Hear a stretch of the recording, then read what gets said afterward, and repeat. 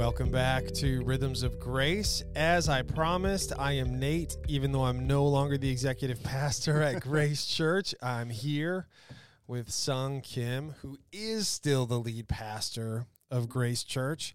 And this podcast... But I'm still just Sung. Too. That's right. He is still just Sung. If you see him in the grocery store, you don't have to be intimidated. He's a normal guy, And just don't like call you me and pastor. Reverend. So we're in this season, this third season of our podcast. We're calling No Easy Answers because we're tackling difficult or confusing issues that people are finding in the Bible. We've had a lot of listeners write in asking specific questions, and that's so fun to be able to answer like real life questions that people have. So if you have those, feel free to keep sending them. We'll just keep trying to answer them as best we can. Yep. So what do we got today, Sung? Well, just let me say, first off, we don't edit these. That's right.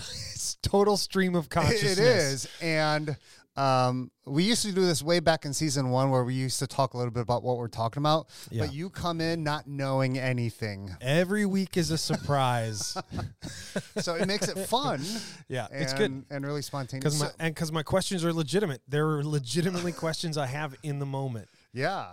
So this is a good one, and it'll probably be a 2-part series. Okay, it's a big one. It's a big one, maybe even 3, but we'll say 2. Oh man. Okay, you're worrying me, but I'm ready. Okay, so my brother-in-law just came out to my wife's family, Okay. and all of a sudden, the whole LGBTQ issue is a lot more real to me. John 1:14 says, "The Word became flesh and made his dwelling among us. We have seen his glory, the glory of the one and only Son who came from the Father, full of grace and truth." And his question is, when does truth come into the conversation? And he says, if I'm loving them and not judging them, doesn't love also require that I tell them that their behavior is wrong? Doesn't love also require that I intervene in some shape or form? So I'm going to jump in real quick. All right. Because one of the things that I think is important to put out there right at the top is that this person clearly has an opinion on whether or not homosexuality is a sin. Mm-hmm. They believe that it is. Mm-hmm. And I just want to put out there again with no easy answers that there are lots of people who do earnestly love Jesus that believe otherwise. Yep. They believe that homosexuality is okay, and that it is not a sin, and people can embrace it because that's how God made them. So we're answering this person's question, and they're coming from a very, very specific framework, and there are people that at the very beginning would say, well, that's not where I start from, right. You know? Mm-hmm. So I think, and even delineating those two sides, I think it's really important, whether it's this issue or any other issue, that, you know, in that passage, Jesus, it comes as a gracious, but also very intrusive and disruptive presence. And I would say that Jesus would challenge both affirming and non-affirming sides of this conversation. And when I say that, affirming meaning those people who affirm LGBTQ lifestyle, and the non-affirming means those who don't. I would say he would challenge both sides of this conversation. And, you know, in a lot of debates, I think Jesus would challenge both positions of every issue. He did tend to do that, right? Like people would sort of put in, the one that I think of is when the Pharisees are trying to trick him, and they're like, should we pay taxes to Caesar, right? Which is a very controversial issue, especially in the religious community. And he's like, hey, give me a coin. And they give him a coin, and he looks at the coin, and he says, whose picture is on that coin? And they're like, well, it's Caesar. He says, give to Caesar what is Caesar, give to God's what is God's, which is like he's like not putting himself in either camp that they were expecting, either being sort of pro Roman rule or sort of pro Israel independence. Yeah. He kind of says something in the middle. And in some ways it's a non-answer answer, but it's a really great, it is an answer. It's a great answer. And Jesus was the master of that. We have certain questions that are really important to us. Yeah. And Jesus says, you know, in my kingdom, that's not the question. You're asking the wrong question. Yeah. Interesting. So I want to answer this or talk about this kind of from a side door a little bit. Okay. And that's, and I think as we talk about this, more and more, will come out, but I hear there's a phrase that I hear over and over again, and a lot of times, especially in the LGBTQ conversation, which is, and you've heard this too: love the sinner, hate the sin. I've heard that. Yeah, and it tries to bring this idea of grace and truth together, but really it becomes a very reductionistic cliche. Mm-hmm. So instead of saying, I don't know how to deal with this situation and I feel this tension, they try to make it a kind of a duality, different categories. Yeah. And, and oftentimes the two sides, and definition is important here because people will say, well, grace means accepting people where they're at, and truth means letting them know what they're doing is wrong. Mm-hmm. But, and there is certainly a place for grace and truth. But I just want to, why do we rush into the truth part? The phrase hate the sin, love the sinner has always felt like a justification. Like, I need to hate something. Yeah. So and again, God hates sin. Like, he says that very clearly, but it always feels like it's used as an excuse for people to hate others in a way that they can justify. That's been my experience. If that's where you're at, we can talk about it offline, but that's always been my experience. Yeah. So it's almost as if the greatest fear of those who are non-affirming is that they are seen as condoning sin instead of being seen as unloving. Right? They fear okay, people are going to think I'm compromising, condoning it, and so I'll just act in a way that's very unloving. They're more afraid of that than being seen as unloving. And Jesus was okay getting the rap of condoning sin. Yeah. To the point where the Pharisees are like, why do you eat with those people? Right. And he did that for the sake of loving people. So that's just kind of right off the bat, just a question. Why, again, that is how Jesus showed up in truth. Yep. But we just want to jump to that. Yeah. Almost as if we want, okay, we love the sinner. But let's get to the part I really want to talk about, which is hating the sin. I think the other thing that I wonder is, why do we assume that telling the truth will somehow suddenly change somebody's mind? That does happen. Yeah.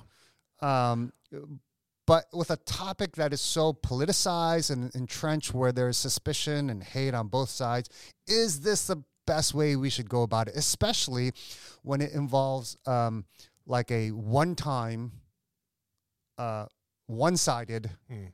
It's not even a conversation. Yeah. It's just like, hey, Nate, I love you, but I hate this. Yeah. Goodbye. Yeah. So, okay. I mean, that's a hard question, but why do we do that? Sung, tell us.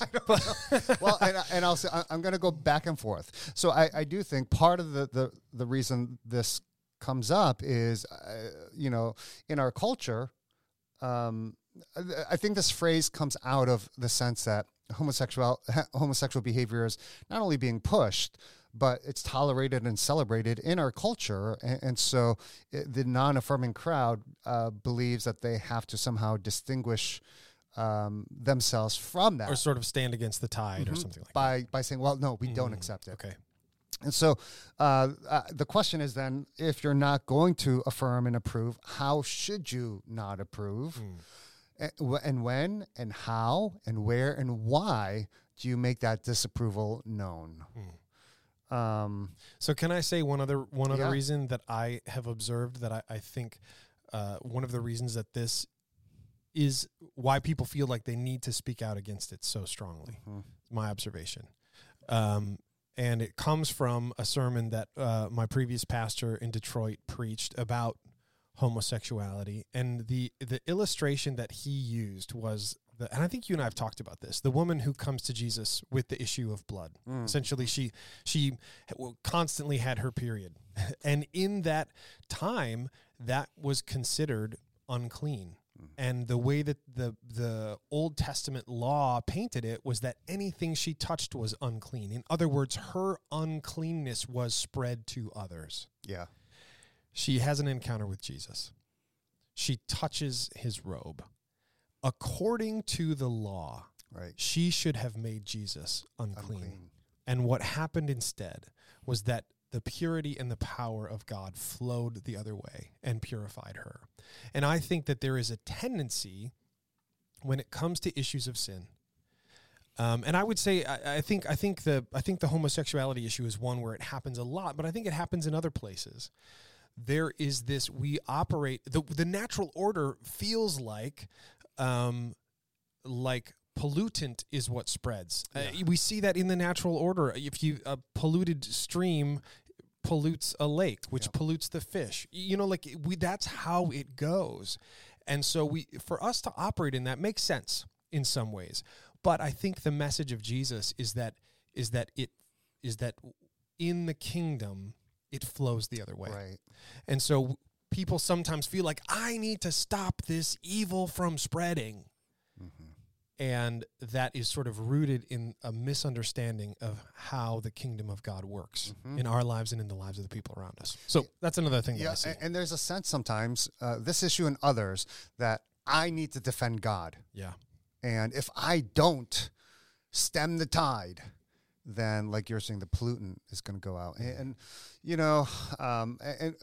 we know that the culture wars from the church, from the whatever decade it was, at the 80s or 90s. Yeah, 80s and 90s. It's just, that's not the way to go.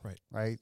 And that's not how Jesus or the early church really were countercultural or that they didn't do that by protesting or whatever.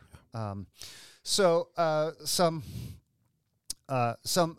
guess I've outlined 4 different at least thoughts of why this statement, love the sinner, hate the sin, we're going to beat it up a little bit. Okay. I'm ready. I don't like it. I'll be honest. I don't like it. So I'm ready to beat it up. Okay.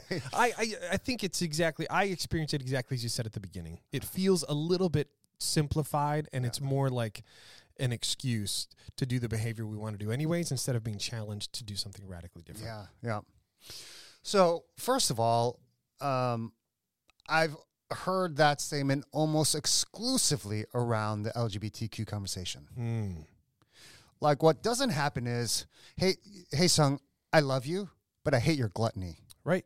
Like, or greed. Yeah. I mean, that's another huge one. Or gossip. Like, you don't hear this phrase used with the... Interesting. So there's almost like a double standard. Now, so I will say, I have heard it in the context of alcohol or drug addiction. Okay. But it is not used consistently. And it's used, like we were talking about, just as a way to justify... and at the same time, let me say,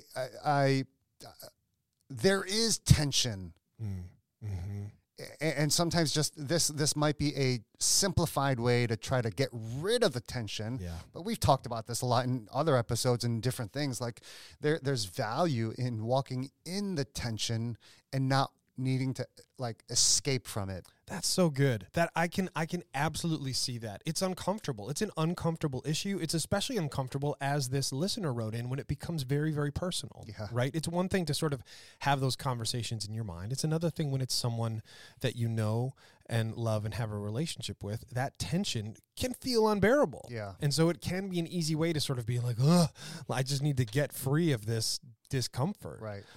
It's good. Good. So I think the second issue, which is kind of related to the first one, is like this posture or this statement is very confusing to people, because it's really hard to differentiate who I am and what I do or what I love. Yeah. So I imagine if somebody says to me, or let's say somebody says to you, Nate, I love you, but I hate your heterosexuality. Right. In my mind, I'm like, well, there's not really a line, Yeah. And again, I know beyond a shadow of a doubt that both affirming people and people in the LGBTQ community would say that. Like, there isn't a line between my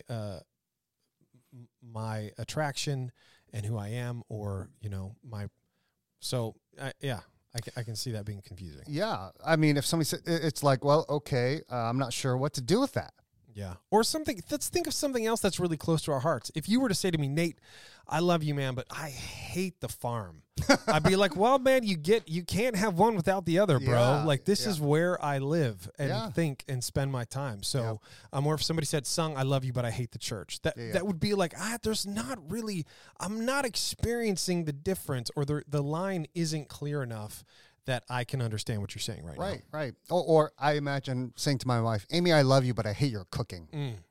Which I do love your cooking, Amy. Good cover.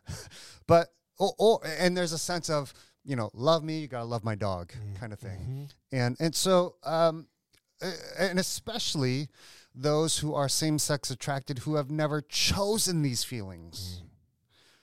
It can be pretty confusing. Yeah. And does saying this communicate love? Absolutely not. No. And it's saying I love you, but there's a part of you that I don't love. Right. And it's just, and again, let's just admit there's a sense of I don't know how to deal with the situation. Yeah. And it's very conditional, which it is. That never feels good. That never feels good, so that's another part of it. Yeah. Number 3. Okay, we're just moving along.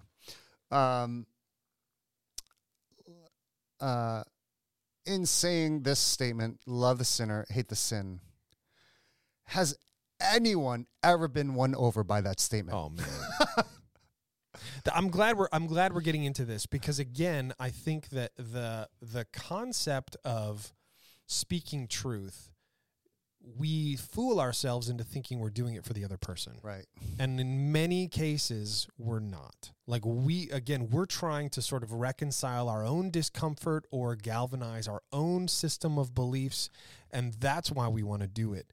Not because, like you said, that is literally, there have been studies. That's not how people's minds are changed. It is 100% not. And in fact, you regularly see it the other way, where someone who is sort of anti-LGBTQ, and then when they actually encounter a person, their opinion is changed because there's a face on it, and there's like a real, like, this is a person. It's not. So that is how minds are changed, through relationship, not through argumentation. Well, and I think you saying that too. Like, homosexuality is not an issue; it's people. It's good. Right. And so we want to make it an issue to debate when there are people that we're called to love. Yeah. And I could hear some people objecting, like, well, but what about this or that? Well, okay, like, so you have a son who's a drug addict. Are you going to stop loving him? Right. So again, let's sit in that first. Yeah. One author, Preston Sprinkle, he says Jesus fronted love. Without qualification or footnotes, right? He fronted that was a front door. Yeah. We want to front truth. Yep. So can we just sit in that, like, what does it look like to front with love? I mean, so I may have shared this story before, but I remember when I was in training to be a spiritual director, the guy teaching the class actually put an example out there where he said, what if one of your directees came to you and said, I am married, but I've met someone outside my marriage that I'm incredibly attracted to, and I'm going to start pursuing a relationship with them. I'm going to start committing adultery, essentially. He's like, what should you do?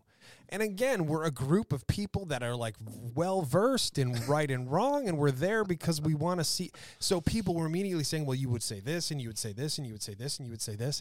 He's like, you would say none of those things because your job is to point that person towards Jesus and trust that Jesus is going to bring the transformation. I mean, we wrestled with that for like 2 hours because it's so hard to not say, well, look, I have an opinion, that I need to put out there, instead of simply saying, and this is what he said you should say, tell me more about that. Yeah. And this is going to freak people out, but he said, you should say, tell me how pursuing this relationship outside of your marriage is bringing you closer to Jesus? That's a good question. Oh my gosh, man. We were freaking out. We're like, why would you even ask that? It's not possible. But he was like, no, you need to you need to understand that if you continue to point them towards Jesus, he will bring the transformation. Yeah. But again, it's just like we so want to put the truth out there right at the front. Yeah. And there are extreme benefits to coming at it. Well, I mean, this sounds silly, but the way Jesus did. Yeah. You know? Right. So anyways, yeah. And it's never my job to change anybody. Oh, that's good, Sung. And the fact is, I can't. Oh, man. I can't even change myself. Dude, you're preaching truth right now. It's like hitting me. It's hitting me. Yeah, because that's right, isn't it? And I would even say every time when you read through the New Testament, someone wants to point out sin in others, Jesus always points it back to them. Yeah. So that's just something to remember. Sorry, listener who put this question out there. None of this is personally directed at you. No, and you know what? I have a story that I'm going to wait till the next episode to tell too. But let me just say this: my crack internet research team named Google. Yeah, we're not that high budget yet. No. I think this quote goes back to St. Augustine, like 400 AD. But I think, and so it's come up and people say that it's an easy kind of, aphorism that people remember. I think people misunderstand the intent, and I'm no expert in what his intent was, but I could give another example of how people misinterpret it. What's that one statement that I think was St. Francis of Assisi? Preach the gospel at all times. Yes, preach the gospel. Used words when necessary. Yeah. And so people misinterpret that to say, well, all I got to do is live a good life. I never have to tell people my story. I've heard people say that to me. Like, oh, if I just live a good life, my neighbors will ask me, why are you such a good person? And St. Francis says, well, if necessary, use words. And so it's not necessary. I'll just live my life. In fact, when you look at St. Francis's life, he used words all the time. He used words all the time. Yeah. I mean, the dude even preached to animals. Yeah. And so, like, we take these ancient sayings out of context. We truncate them. We reduce them and simplify them. And even apply them in a way that makes us more comfortable. Yeah. Instead of being challenged by them, we use them as an excuse to justify our behavior. Yeah. And thankfully, I never do that. So. No, I mean, no, you never do. You never do. I mean, and so these people might object, and we said this. Doesn't Jesus hate sin? Yes, but do you know whose sin he's opposed to? Mine, not other people's. Right. And so, and I've seen this around, and I think, again, this can be reductionistic too, but I think a counter slogan would be love the sinner and hate your own sin. Oh, man. Hate the 2x4 in your own eye. Oh, that's right. That's a literal example he gave, isn't it? Yeah. Before you hate the speck in the other person's eye. I mean, right. Nate, you and I were just with some church leaders last night. Yeah. And this issue came up. Yep. And it was just like, what are we going to do with these people who compromise? Yeah. Yep. And it was like, well. It was a full stop, really. And there was a sense of superiority and judgment, even before, like, instead of a gentleness and a humility. Man, there's so much more to say about this. There's a story I want to tell. I want to look at the story about the woman caught in adultery. Man, we're gonna dive into that the next episode. Okay. But I'll tackle the fourth objection, which I don't remember. That's why it needs to be the next episode. Okay. I mean, so if we go back to sort of like this initial question, the question was, when is the right time to speak truth? We will cover that next episode. But I also think that part of what you're saying is that, but that's the wrong question. Mm-hmm. The question is, how do I love someone who has sort of, and let's be honest, it's taken a tremendous step of vulnerability. Yeah. is probably working very, very hard to know themselves and acknowledge their own identity. Do any of us perfectly understand who God created us to be and who we should be? No. Let's just put that out there. Yeah. But this person is trying to do that. I mean, I think the other thing that we haven't talked about at all would be if this, was it like a brother-in-law or a cousin or something? My brother-in-law came out to his wife's family. Yep. If they have any sort of level of faith at all. Mm-hmm. And for me, that is a profound question that you cannot, let's just say that you're right, that this is a sin that should be hated and Jesus spoke against it. Like, he never applied his standards of righteous living. He applied that to the religious leaders, right? People that were outside of faith. There was no sort of like, get it right before you can come in the door. Yeah. He was like, come in the door, and now let's talk about how your life is going to be transformed. Yeah. So that's, for me, that's an important distinction, because I think there are plenty of Christians who feel that they have to sort of draw that line everywhere. Yep. And again, that's just not the model we were given. No. And I think, and I do at the end of the next episode want to come to some more clues, more than beating up this statement. There's some other clues for me that's been super helpful in understanding and really has transformed how I even think about questions like this. And we're going to start off by talking about the woman caught in adultery, because some people will say, well, Jesus said, leave your life of sin. Right. And he did. Yep. But how do you walk in this tension? There's some things that happen in that story that even before he said that, that we're going to look at. I have a great story about that as well, but you're going to have to wait until next week. Thank you so much for joining us. This is a big topic. I'm excited to continue to dive into it, and I'm excited for you to join us as we do so. We will catch you on the next one.